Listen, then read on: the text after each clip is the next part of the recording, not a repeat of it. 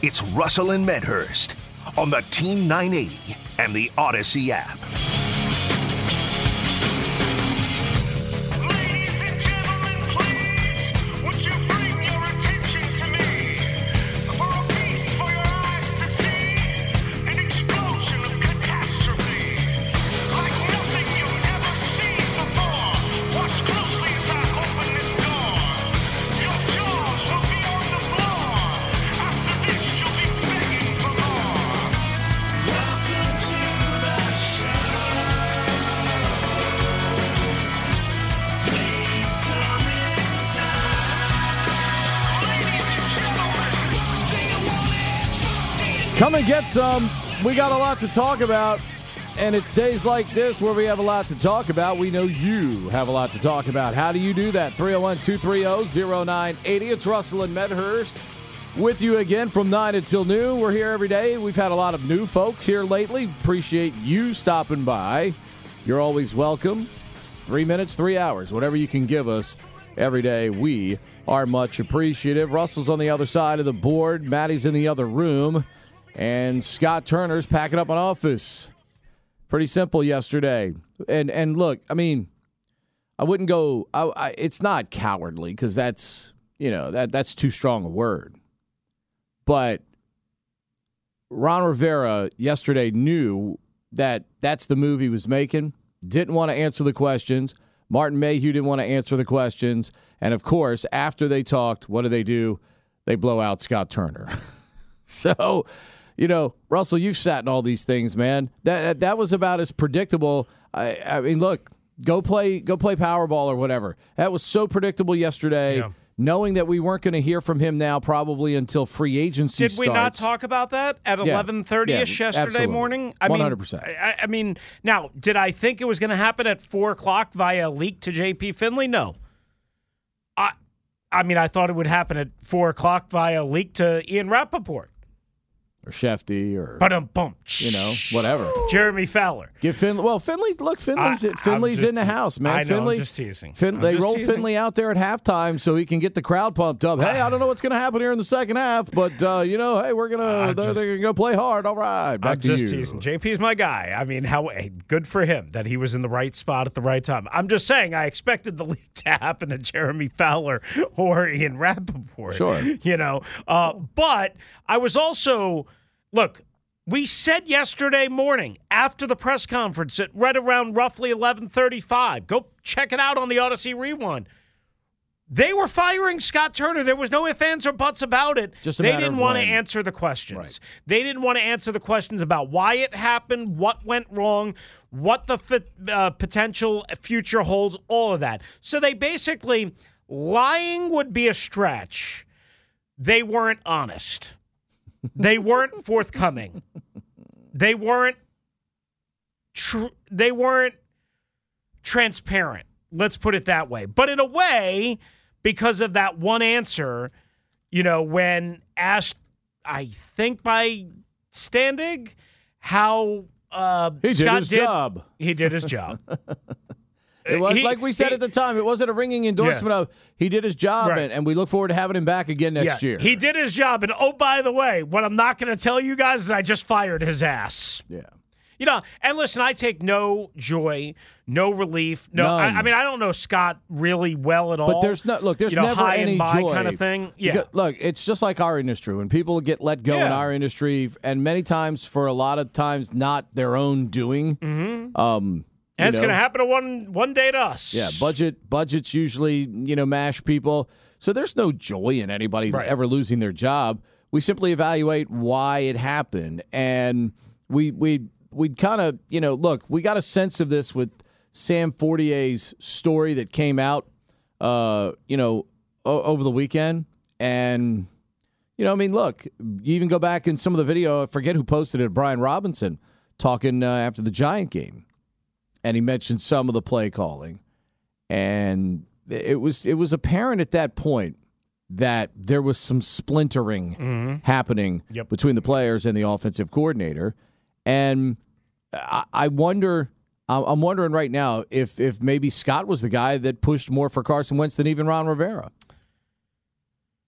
I mean, based on stated public philosophies, you would think, yes, that was the case.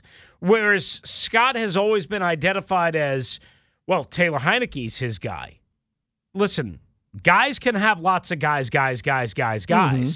I mean, just because Taylor Heineke was rescued off the couch, remember the unique circumstances that Taylor Heineke was rescued off the couch. Yeah, because Denver had to play a game with a wide receiver at quarterback.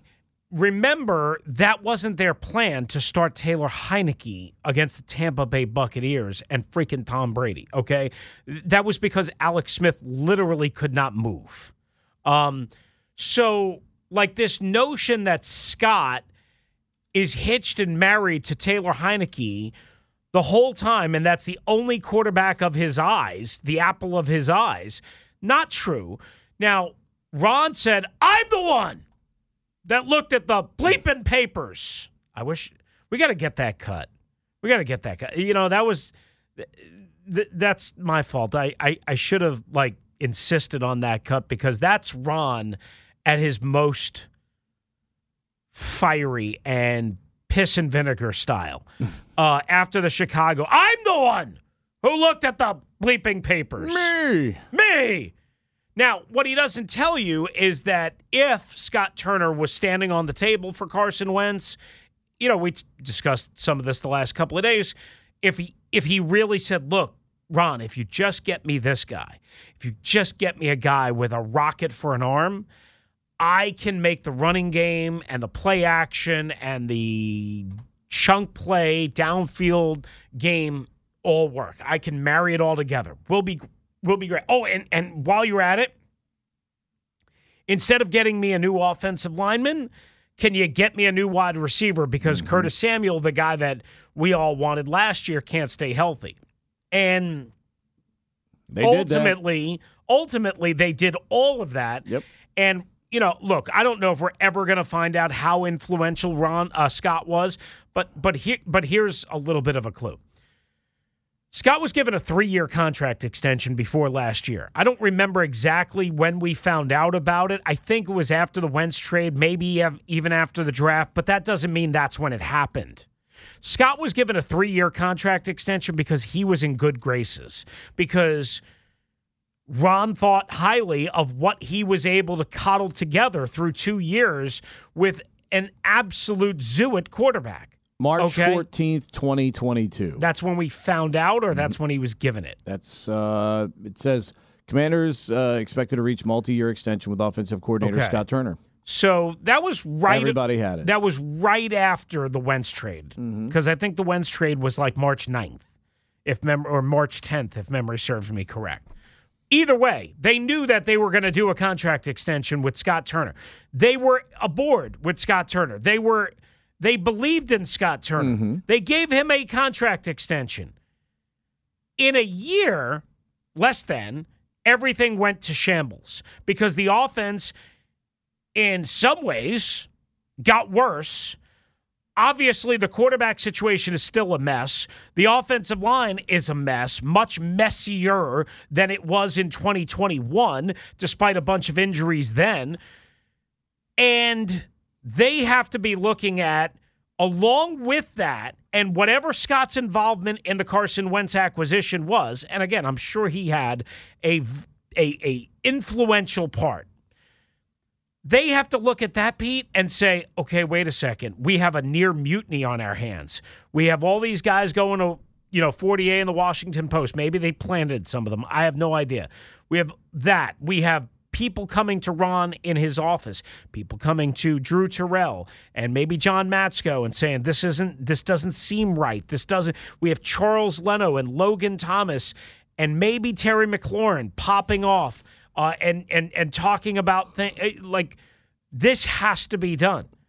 And I don't know if it was just one thing or probably just the sum of the parts, but from March 14th, when he was like the apple of the eye, right? And Jack, like if you would have, on April 1st of this year, or this past year, if you would have said, the scales of justice, Jack Del Rio or Scott Turner, the scale of justice for Jack Del Rio would have been sinking through the ground. Absolutely. In terms of who was going to get fired. Sure. Especially, I mean, look, we thought perhaps after week 2, Jack might be an in-season casualty. Yeah. And then Jack went to work and improved his group. And look, you could argue, Chris, when you're only averaging 17 or 18 points a game, you could argue the defense was carrying this team for several weeks. Sure. I mean, it's not even close. Yeah. In terms of that debate, yes, the offense was better. Yes, you had McLaurin, Dotson, Samuel, flashing. Hell, we even saw De'Ami Brown catch a deep ball. So, I mean, you got Brian Robinson finally back in the lineup. So, yeah, you were percolating a little bit there offensively. You were better. You had better skill people, but you still weren't scoring any points. That put the pressure on Jack's defense, and those guys came through. Mm-hmm. I mean, plain and simple. They figured it out. Yeah. They wilted a little bit down the stretch in some games, but again, so much pressure on them. Again, if I tell you that the last 8 weeks of the season, you're going to have your number one corner twice. Yep. Okay. No, you're right. You're going to have your number one safety 4 times out of the 8. Mm-hmm. Okay. You're not going to have those guys. Yeah, you're right. You eventually you lose John Allen. You're starting Mike linebacker. Your Mike linebacker didn't play virtually. I mean. You could argue that your Mike linebacker that you expected to play all year, it didn't even last a quarter of a season. Yeah. So that was a dumb decision anyway. We talked about Cole Holcomb not being Cole Holcomb's had injuries before this past year. They should have known that. No question. And they didn't. Their answer was, well, we'll just sign John Boston. But he figured it out. Jack figured out a way philosophically to still play defense and win games. Okay? You have all this talent on the offensive side. And whether it's, Ron and Marty and Martin sitting in there going, oh, we want to be 1983 handed to John Riggins 35 times in a game, which you're not going to win. And I don't care who he hires the offensive coordinator, you're not going to win doing that every week in the league. But what allows you to do that is you get away with it in a couple of games because teams don't have people.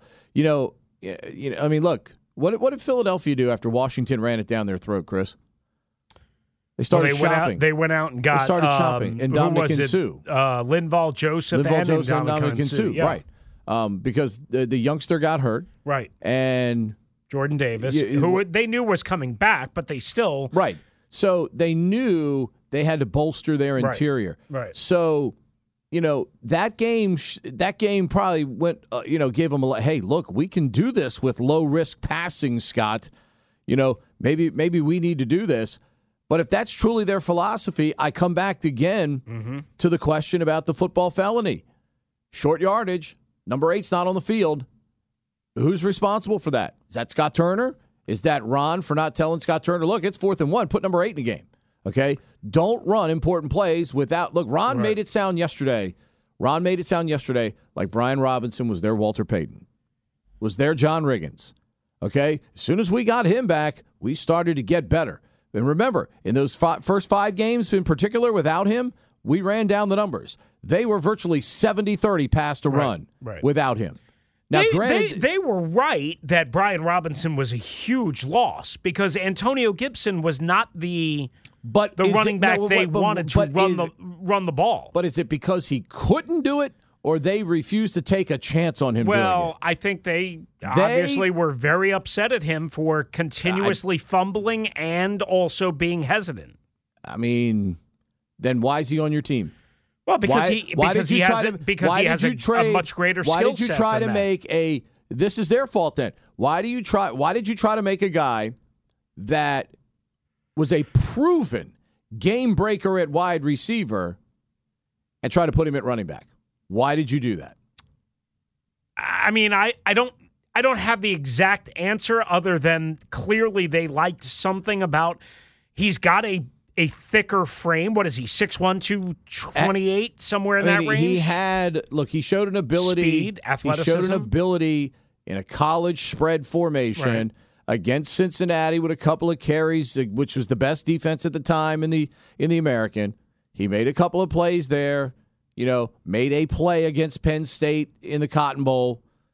And, but that doesn't necessitate a full-time transition from wide receiver to a running back for me. And they knew it ahead of time because they drafted Brian Robinson. And, at that point, hell, you might as well put Antonio back in the wide receiver room. Because you could do a lot worse right now with the running back room of Robinson, Williams, and Patterson. I mean, I'm just saying, if that's your feeling, if you're hesitant at all about giving the ball to Antonio Gibson as a running back, then you need to move him back out to wide receiver. I'm sure he's going to take the J.D. McKissick role full time now. And that's the thing. J.D.'s not going to be back, and I think for the most, even though he can fumble in that role, I think they're going to ask him to be. He's not going to be put in a situation to be more hesitant, more picky and choosy. If you're 2-1 run to pass philosophically. And you want, and even if you don't trust Gibson, Jonathan Williams, give him the football. I think this 2-1 pass thing is, I got to be honest, like, it was very clear what their message in mantra was. We want to run the ball. We want to be physical. We want time of possession. Right, all but that. think about this, Chris. I think this 2-1 notion got little bit out of whack because Mayhew mentioned the other night they were more 2-1. You did the math yesterday. Think about this. Right, but they weren't 2-1. But they were virtually 70-30 pass to run the first 5 games, and where did they end up? To your point, over the last 12 games, when you said 70-30, that was what, the first 4 games? 5 games. Okay, so including the Tennessee game and then not the Chicago game when Carson got hurt. So I guess to your point, because they were 52-48-ish over the season, over the last 12 games, they were about what they had to be. 2-1. Yeah. Is what you're saying. Right. Okay, gotcha. Yeah, it's a fair point. I guess I didn't do the math right on that. That's why I'm here. But, all right, so let me ask it this way. Because somebody asked me this on Twitter, I think it was Twitter yesterday. If they had Aaron Rodgers, if they had Tom Brady, they sure as bleep wouldn't be 2-1. Were they 2-1 down the stretch because they knew they were screwed? If that's their philosophy, why did they go back to Carson Wentz in the biggest game of the year? Well, because they were just hoping. Who pushed for that? He gave them a little shot in the arm against San Francisco late, and they were just hoping. Was that Ron or was that Scott Turner? I mean, Ron says it was his decision. Everybody keeps wanting to say, I didn't want anything to do with Carson. Well, bullshit. I'm the guy that pulled out the sheets of paper, that looked at the analytics, that watched the tape in the freaking when we were in Indianapolis. Okay? Yes, Ron. Commander Ron. I like Ron. I mean, look, I love Ron. I like a fiery Ron. But Ron goes to bat for his guys. Ron's going to protect his guys. That's fine. I'm the one who pulled out the sheets of paper. I'm going to pull out some sheets of paper from my work bag. I mean, but if don't bring out sheets of toilet paper. If your philosophy is that, why did you go back to Carson Wentz? Again, they were looking for game a spark of the season. They were looking for a guy, who could execute and what they ideally wanted to do, but also give them a little more juice. It was apparent in the game that he did not have it. Yeah. And you chose not to make a change. Because they don't believe in Heineke. They don't believe in Heineke. And you know what? Honestly, I hate to say this. They have reason to not believe in Heineke. Heineke, again, I'll just keep saying this over and over and over again. He's a backup quarterback. Yeah, he's good for fine. 1 or 2 drives a game. That's but he's fine period. At that. Look, he is your Taylor Heineke proved he belonged in the National Football League, and he is as competent as any other backup virtually in the league. Okay? So from that standpoint, he belongs. My point and the point of many others is when Carson Wentz got hurt, okay, he was not tearing it up, and you didn't even give him the courtesy of when the starter is healthy again, because what do teams do, Chris? When their quarterback is even 80% or 85%, they rush that guy. They get that guy back in the lineup as fast as humanly possible. Right. They didn't do that. But because they knew that Wentz was already struggling emotionally and physically, mentally, whatever, before the injury. then they knew that Heineke, even with all of his shortcomings, had that special gene that Wentz didn't have. They knew. Played They a knew. good first half against San Francisco, and basically, things went bad when they started putting, Rydell's in his ribs. Yeah. That's not his fault. It's not his fault when, Bosa and the rest of that defense comes in and puts No. their Rydell right in your rib. No, but that's also the NFL. I mean, agreed. what would I don't know what Taylor Heineke would have done when Aiden Hutchinson Same was thing putting would his happen to Rydell right. in Carson Wentz's 100% ribs. correct. 100% correct. Yeah. But they didn't even give Carson the courtesy flush of as soon as you're reasonably healthy, we're going to rush you back because that's what teams do. Right. Okay. But I think to be fair to them, it would have been a really hard thing for them to do. It would have been a really hard thing for them to do when he came back. Now, if you want to say, well, Chris, by the time he was activated on game day, Heineke was struggling. They should have gone to him for the Sunday night or for the Christmas Eve game in San Francisco, what have you. I mean, listen, I can make an argument. Yeah, you're right. They were trying to give Heineke a chance to work it all out. They were trying to keep whatever momentum they were holding on to, and it didn't work. And then ultimately, because they're going to move on from Wentz, and they might be moving on from Heineke, depending on the market, they had to find one other thing to clean up. It's almost like, well, I'm going to save this comparison for later on in the show for Touchdown at 10 because we're going to get all the calls and whatever. We've got ABC, anything but Commanders. We wanted to open up, obviously, on the Scott Turner situation. Everyone knew he was going to get fired. And if they didn't fire him, it was going to be a complete mutiny. And it was going to be, Ron knew he had no choice. Regardless of whether Ron saw it or not, and I'd like to believe that Ron saw all of the things we've been bitching about. There's so many things on the table here. Ron had to have seen it. Didn't need to be pushed that way by the fan base or by Twitter. Ron had to see it. But a lot went wrong from the way they felt about Scott Turner in mid-March to the way they felt about Scott Turner midway through this year. A lot went wrong.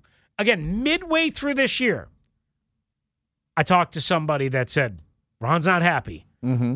If Scott doesn't get this gravy train going, Scott's going to be in big-time trouble. Scott, midway through this year. To defend Scott, though, again, he's out there with a broken Carson Wentz. I know. And a limited Taylor Heineke. I know. That's what they had. So, and in the final and game, an offensive line how ironic. If you score 26 on 3 or 4 more occasions like you did in the finale against a good defense, everybody's happy, everybody's in the playoffs, and nobody's getting fired. How about that? So, you saw what you had in the last game with a guy that would hang in there, throw the ball, could run it a little bit, run it with confidence, play with confidence. How about that? Play with confidence. Taylor plays with confidence, but Sam Howell plays with confidence and has the howitzer, as evidenced by a 60-yard throw on the run. Terry McLaurin never has to break stride. That's what is so, to me, that's what's so disappointing, I'm sure, for Scott Turner, is he'll look at that and go, wow, look, when I had that weapon, look at what my offense did. Joey Sly leaves 7 more points out there. They could have won that game 33-6. Yeah. Okay? And that's, to me, that would have been a huge lasting impression to walk into the office and tell Ron and the other players, hey, fellas, look, see, we can do this. We can do this. We have the parts to do this. We just didn't until week 17 and the season was over. 301-230-0980. That's how you get in line with us. Touchdown at 10 coming up top of the hour. Anything but Commanders. How about a hockey player having to have his ear sewn back on? Yeah. We'll talk about that next right here on the Team 980 and streaming live for free on the Odyssey app.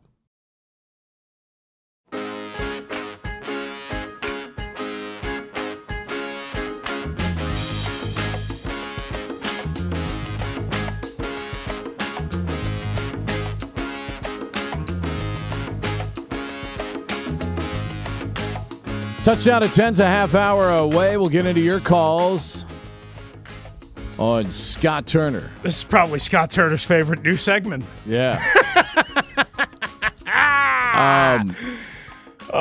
Sorry, Scotty boy. Anything but Commanders. Give a couple of things to mention here. Actually, Scott's probably the one that benefits. Yeah. Former Oakton High quarterback Scott Turner out as the offensive coordinator for the Washington Commanders. We'll spend a lot of time on that with you on the phones today. A couple of notes, though, for anything but Commanders. And I'll start locally. There, obviously, globally, there is a huge one. But John Carlson basically having to have that ear essentially reattached after we knew it was bad with the amount of blood that we saw with him going off the ice. We didn't realize it was this entailed for the Capitals defenseman and the reason why he's out for a while here for Washington. Right. As is traditional hot. I mean, and some people get bothered by this. Some people don't.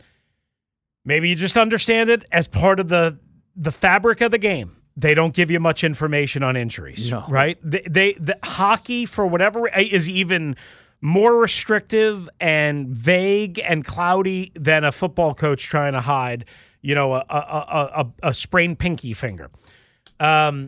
So we didn't know. We knew it was obviously something, like you said, to the head and face area, a lot of blood. I was at that game. I didn't realize, honestly, because we were at the other end, how bad it was until you go back and watch. I mean, horrific. Mm-hmm. So his wife, this is not a media report.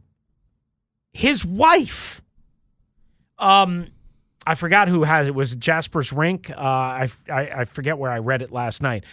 Whoever it was wrote it up. But his wife, Gina, said, now that you have your ear reattached, lovey-dovey, you're the best husband in the world. You're the best daddy in the world. You're the best man in the world. You are my rock, this, that, and the other. I mean, it was a loving. I mean, if you like, John Carlson walks on water in her mind. Well, she should think that way. He makes a lot of money. Right. He provides for the family. Right, but also they're not living on food stamps. No, but also apparently like the things that Nor an he igloo does in Saskatchewan. The things that he does behind the scenes, like Sure, she was saying, absolutely. she was No really doubt. sick Christmas Eve. He got out of the hospital, did all the toys, whatever. I don't want to get too much into their family stuff, but it was a really, really, really sweet, like deep, layered letter. But the news item was, now that you have your ear reattached, so without the benefit of being able to confirm, we're just going to assume that the woman that he has been married to for the last, 8 to 10 years or whatever it is, knows what she's talking about and isn't going to screw and botch this one up. Yeah. And John Carlson got hit with a puck from his former teammate, Brendan Dillon, in town with the Winnipeg Jets. Got hit with the puck so hard, so high, so ferociously that his ear was severed off. I don't know if his ear was completely off or if it was It certainly required. dangling. I don't know. I was going to say, it certainly required some reattachment of some kind. I mean, Not necessarily. I'm sure it Right. didn't fall completely off. like when but- Mike Tyson bit Evander Holyfield's ear, he didn't No, he bit Evander the very Holyfield's bottom, entire ear. Yeah, like Right. kind of where you put like your earring in or something like that if you're exactly. doing that. So, I mean, I'm guessing. I don't know. I'm guessing that maybe, again, it was dangling or something, which is gross in and of itself. And so they surgically reattached it, and the dude was out of the hospital in 24 hours. Hockey player. Right? Hockey player. Now, you say, well, if he was a real hockey player, he'd be back soon. Apparently, by all reports and by all indications, and I even heard Laviolette, say to the Junkies this morning on the way in, that is going to be a while. Now, they're talking about potentially weeks upon weeks upon weeks. Because if you just had, I'm assuming, Right. an ear reattached, Right. if you take a couple of shots, and I'm talking about like checks up against the boards with a helmet on and everything the wrong way, you could conceivably do damage to the stitching and all the other stuff. That takes a while. Correct. For that, just like, when I have my melanoma stuff here, all that stuff, that takes a long Yep. time to, kind of come back together and, heal up and everything. So you can't, you're talking about a guy's ear. Yeah. You Well, know? and you're also talking about, wearing a helmet, right? Yeah, Sweat. sure. physical contact to the head and neck area, all kinds of all stuff, sorts of stuff that could happen there. Right. But that's so you knew there was more to it, Yeah. and Just crazy. The I mean- details on that were ridiculous. Globally, Yes. WWE, man, what the hell is happening there? All right. I mean, look. By the way, families that have a lot of money. Okay. Right. This is not new, and I don't know why this happens. I don't know if it's everybody's greed or whatever, but this is family, man. And now, I mean, I don't know if Steph is stepping aside for Pops, willingly here, but because it looks like, at least according to her letter, Triple H is still going to be very involved at the executive level. So it's not, in other words, she can do more stuff with her family, and Triple H will handle all the business matters. But Vince being back and allegedly under Saudi ownership now going forward. So a couple of things here. There was that report about it. You're absolutely right about Stephanie McMahon. Now, from all indications, based on her letter, based on her words, it's not like an acrimonious type thing. Now, remember, her brother, Shane, who was an in-ring performer too, he was apparently fired and let go from WWE, which when you're like the heir to the throne, what does that tell you? I don't know what that all tells you. I don't know, maybe punched his dad in the face. Yeah, apparently this is much, much, much, much different because, like you mentioned, Triple H, her husband, still running creative, and a lot of people think he's done a great job. And, from what I've seen, he's certainly done a better job than the product was with Vince McMahon running it up until, mid-June or July or whatever it was. Now, as far as the sale, and kudos and a hat tip to our guy D-Day, Denton Day, who, of course, you can hear from time to time on 106.7 and 980. Certainly was part of our game day coverage along with Linnell throughout the year. Works with and Kevin every morning. works with Kevin every morning from 6 to 9. He mentioned that the report about the WWE being sold to Saudi Arabia's Public Investment Fund was not true, according to Ariel Helwani. Now, Ariel Helwani is obviously very dialed into UFC, but he does dabble in some wrestling news and what have you. Now, here's the deal. I wouldn't say it's completely false, the report. The way Helwani tweeted just about a half an hour ago, at Ariel Helwani, contrary to reports stating otherwise last night, there is no deal in place at this precise moment for WWE to be sold to Saudi Arabia's Public Investment Fund or any entity, sources say. The organization is still exploring all options, I'm told. Now, that doesn't mean, the way I interpret that, and maybe I'm wrong, that doesn't mean that eventually there won't be a deal in place for WWE to sell to Saudi Arabia's Public Investment Fund. But what could have happened here is somebody got eager beaver, went with the news. I forget who had it. It wasn't anybody that I was aware of, so I was leery from the start when I saw it last night. But maybe somebody leaked that out with the thought that we can get other bidders. Yeah, absolutely, 100%. Yeah, I mean, and it'll light a fire under the other people who maybe had been knocking on the door, making some phone calls, showing some interest. Right. Maybe this speeds up the process just a little bit. Just like it did for the learners. Speaking of the learners, no sale. To me, this is very simple to me, though, Chris. The learners want what they feel is fair value for their product, and the people that are buying are looking at the value, and I think the value is again because of the lack of clarity for your TV deal, and the involvement of Masson still. To me, makes this. It still clouds it. That clouds the value. The learners can't get what they feel is fair value, and the buyer also feels like they can't get what is fair value, whether it's Ted or whether there's some mystery bidder out there that we're not aware of. Because you don't control the rights. You don't control the rights. You don't make the money. Not that you're going to make what the Yankees and the Dodgers make, but you're going to make, Washington, D.C. is a top 8 market? Mm-hmm. But but you have to understand why the learners are standing their ground on what they feel is the value. Yeah. And you can also understand buyers not wanting to enter a picture that still has some cloudiness to it. All right, here's the problem. It's a hell of an investment you're about to make. Here's the problem. If the initial report from John Heyman was correct back in August, I think it was, that they were looking for as much as $3 billion for the Nationals. Again, I heard not that this is anything official, but Jason of the Junkies, Lurch Papa. I don't know who gave him this information, but he's connected. He was saying that the offers, or many of the offers, or all of the offers, I'm not sure exactly, Pete, we're in the like $1.2 billion range, $1.3 billion range. If the Lerners were asking for closer to $3 billion, and if the offers were coming in at 1.2, 1.3, 1.4, let's just say 1.5, they ain't ever selling this team until they back down. And whether they feel they're right or not, whatever the deal is with the Masson deal or not, and this is, a lot of this information coming, from our pals at TalkNats. They do a great job, and they've got a big write-up. You should read it. I think I retweeted it yesterday, if memory serves. But then sprinkling in what Jason said this morning. Forbes had them back in March at $2 billion. Right, but remember, Forbes is the Bible of finances, but it's not like, I don't think Forbes had the Denver Broncos valued at $4.65 billion, right?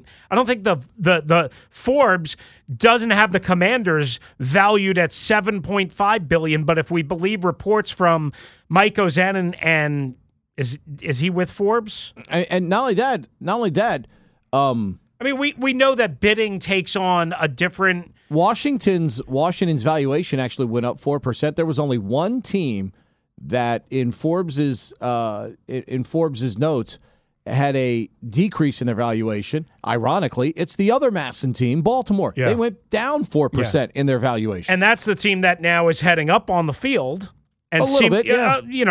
Certainly more interesting, this past year. But I guess my point is we can't just look at whatever Forbes says and say that's the price approximately a team is going to sell for, right? Because they're doing their own methodology and what have you. But we all know you have more bidders, the price is going to go up. You have less bidders, you have a convoluted Masson situation, the price is probably going to go down. So I guess my overall arching point is, if the Lerners are still looking for, let's just say, $2.5 billion plus or closer to $3 billion, and Pete, if Lurch's report and what he mentioned this morning, which I hadn't heard before, if his report is right, that bidders were bidding no more than, say, like 1.2 to 1.4-ish billion, that's a huge Chris, it's just like when you go to a flea market or you go to a yard sale.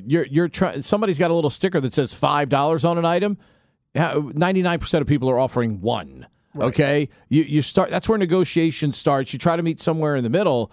And that's kind of where that Forbes figure would be, is somewhere right in the middle of what the Lerners are probably asking for in terms of price tag, and where other bidders are. And again, that's fair. Of course, I'm telling you, the people that are bidding a little over $1.5 million or whatever, it's because they know immediately they can't get money back out of this thing in terms of TV rights. Maybe you could sell naming rights to the stadium, something like that. How's that gone over the last 8 years for the Lerners? I'm just saying, there's ways you can make money, but to make this type of money and turn it over and, get it back faster, TV cash has to have something to do with that on the local level. So, but that's why they are stuck where they're at. 301-230-0980. Those are our Anything But Commanders notes. Scott Turner is out.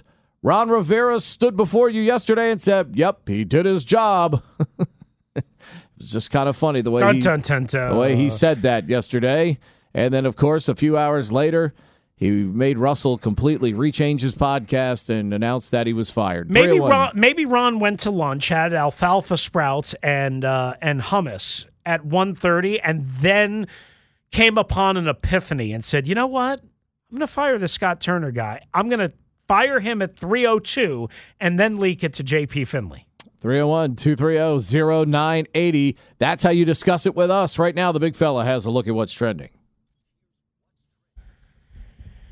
All right, as we've been mentioning, Scott Turner fired after 3 seasons as offensive coordinator. Now, according to WUSA 9's Darren Haynes, the replacement will not come from within the organization. Some had speculated, of course, quarterbacks coach Ken Zampese could be in line. Meanwhile, the Wizards try and snap a 3-game losing streak already without Bradley Beal for tonight, maybe without Daniel Gafford and others. They're in Chicago. They're home for Chicago right here on the Team 980 and the Odyssey app. 6:45 for the pregame. Caps in Philadelphia later tonight at 7 o'clock. Again, 6:45 pregame. 106.7 The Fan and Odyssey. How about Georgetown?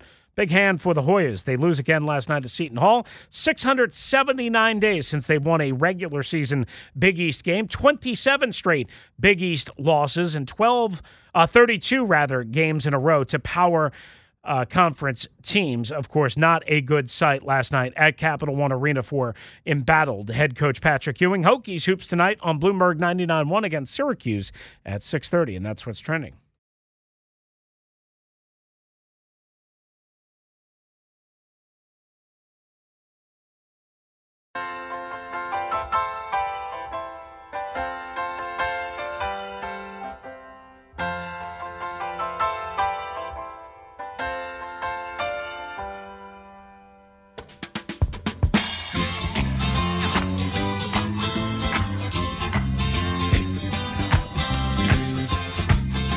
Oh, yes, Virginia. It's much too late. Not for Virginia, though. They got it together late. They were down 34-27 to Carolina without Armando Bacot. Cavaliers rallied last night for the 65-58 victory. As Bruce Allen once said, Virginia's doing great! Yes, they did last night. Mike Bray got a badly needed win. Mike's clock is probably ticking at Notre Dame. They don't win.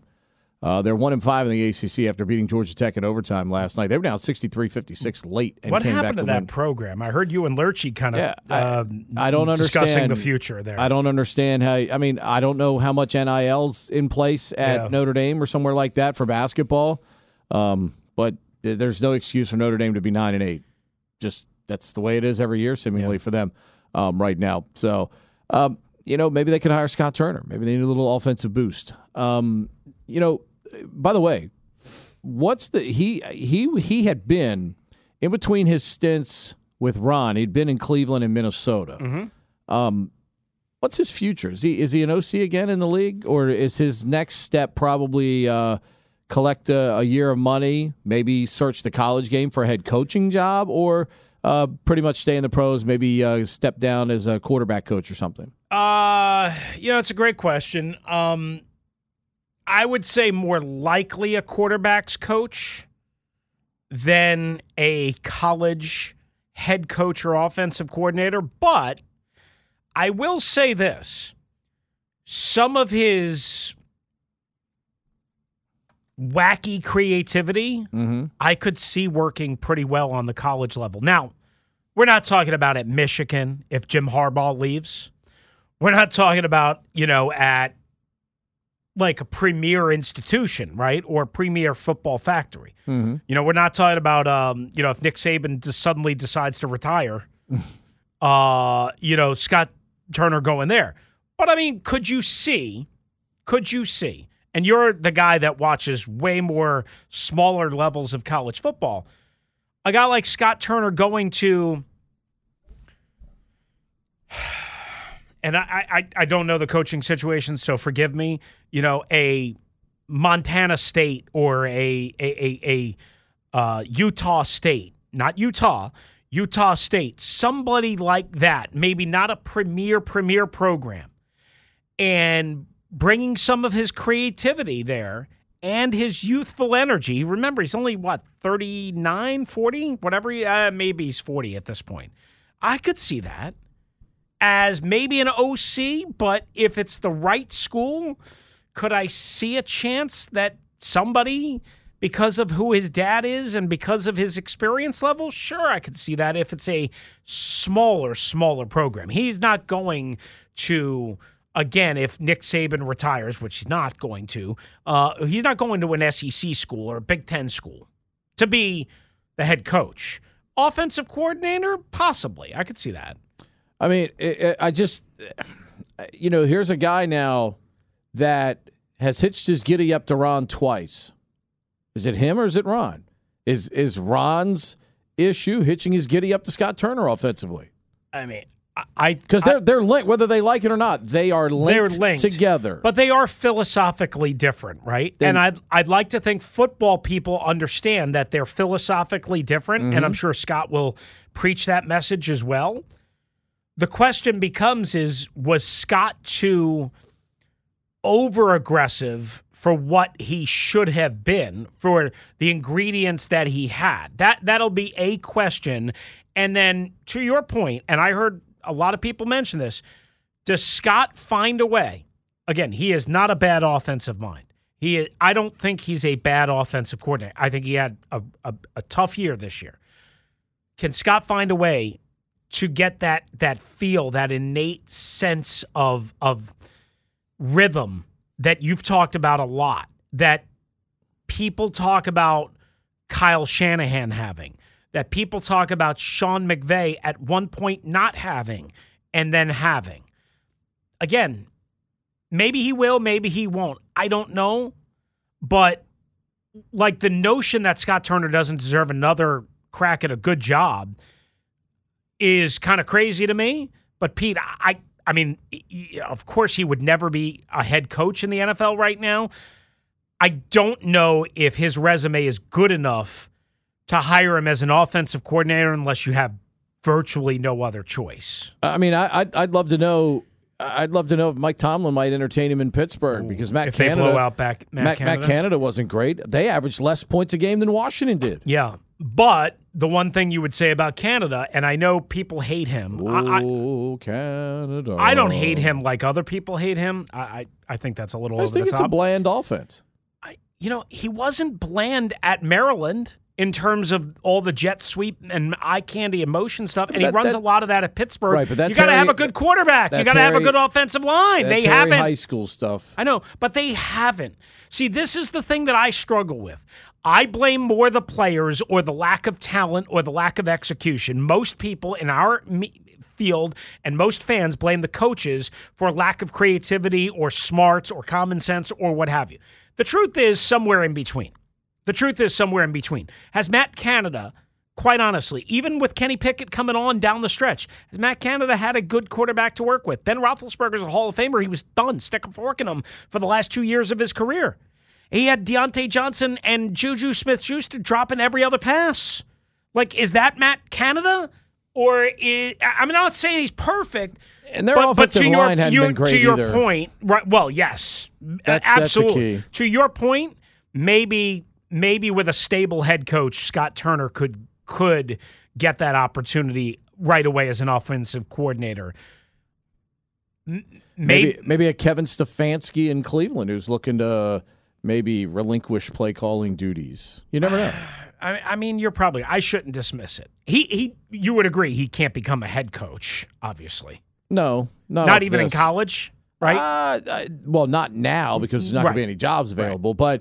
But yeah, I mean, it would be. I think Scott is a pro lifestyle guy. Yeah. Unless he wants to take a huge step back. Same thing with Jay. I mean, Jay probably could have gotten Jay could probably get an FCS job somewhere or Division II job. Jay doesn't want to recruit and deal with NIL and deal with academics and all that crap. If I'm Mike Tomlin or Ron Rivera, I'd have a conversation with Jay Gruden. As a coordinator, Jay Gruden did a lot of good work in Cincinnati with Andy Dalton. Okay, with Andy Dalton, did a lot of good work. You think Jay Gruden would want to come back here? I think Jay Gruden would take any offensive coordinator job within reason right now in the National Football League. Well, he said something with Grant and Danny I that heard he what didn't he say said with us. I heard what he said yesterday. So maybe I shouldn't dismiss it. I heard what he said yesterday. And perhaps that is coming around the corner. Yeah. We'll see. We didn't directly ask him, but we asked him about his future and what he kind of wants, and he kept saying, I'm too old. Jay's not too old. No, definitely not. I mean, Jay was hurt by whatever is the truth about his brother. Obviously, Jay had some incidents that are, that people know about, but, Jay's not too old. Your reaction to Scott Turner getting fired. 301-230-0980. Touchdown at 10 is next right here on the Team 980 and streaming live for free on the Odyssey app.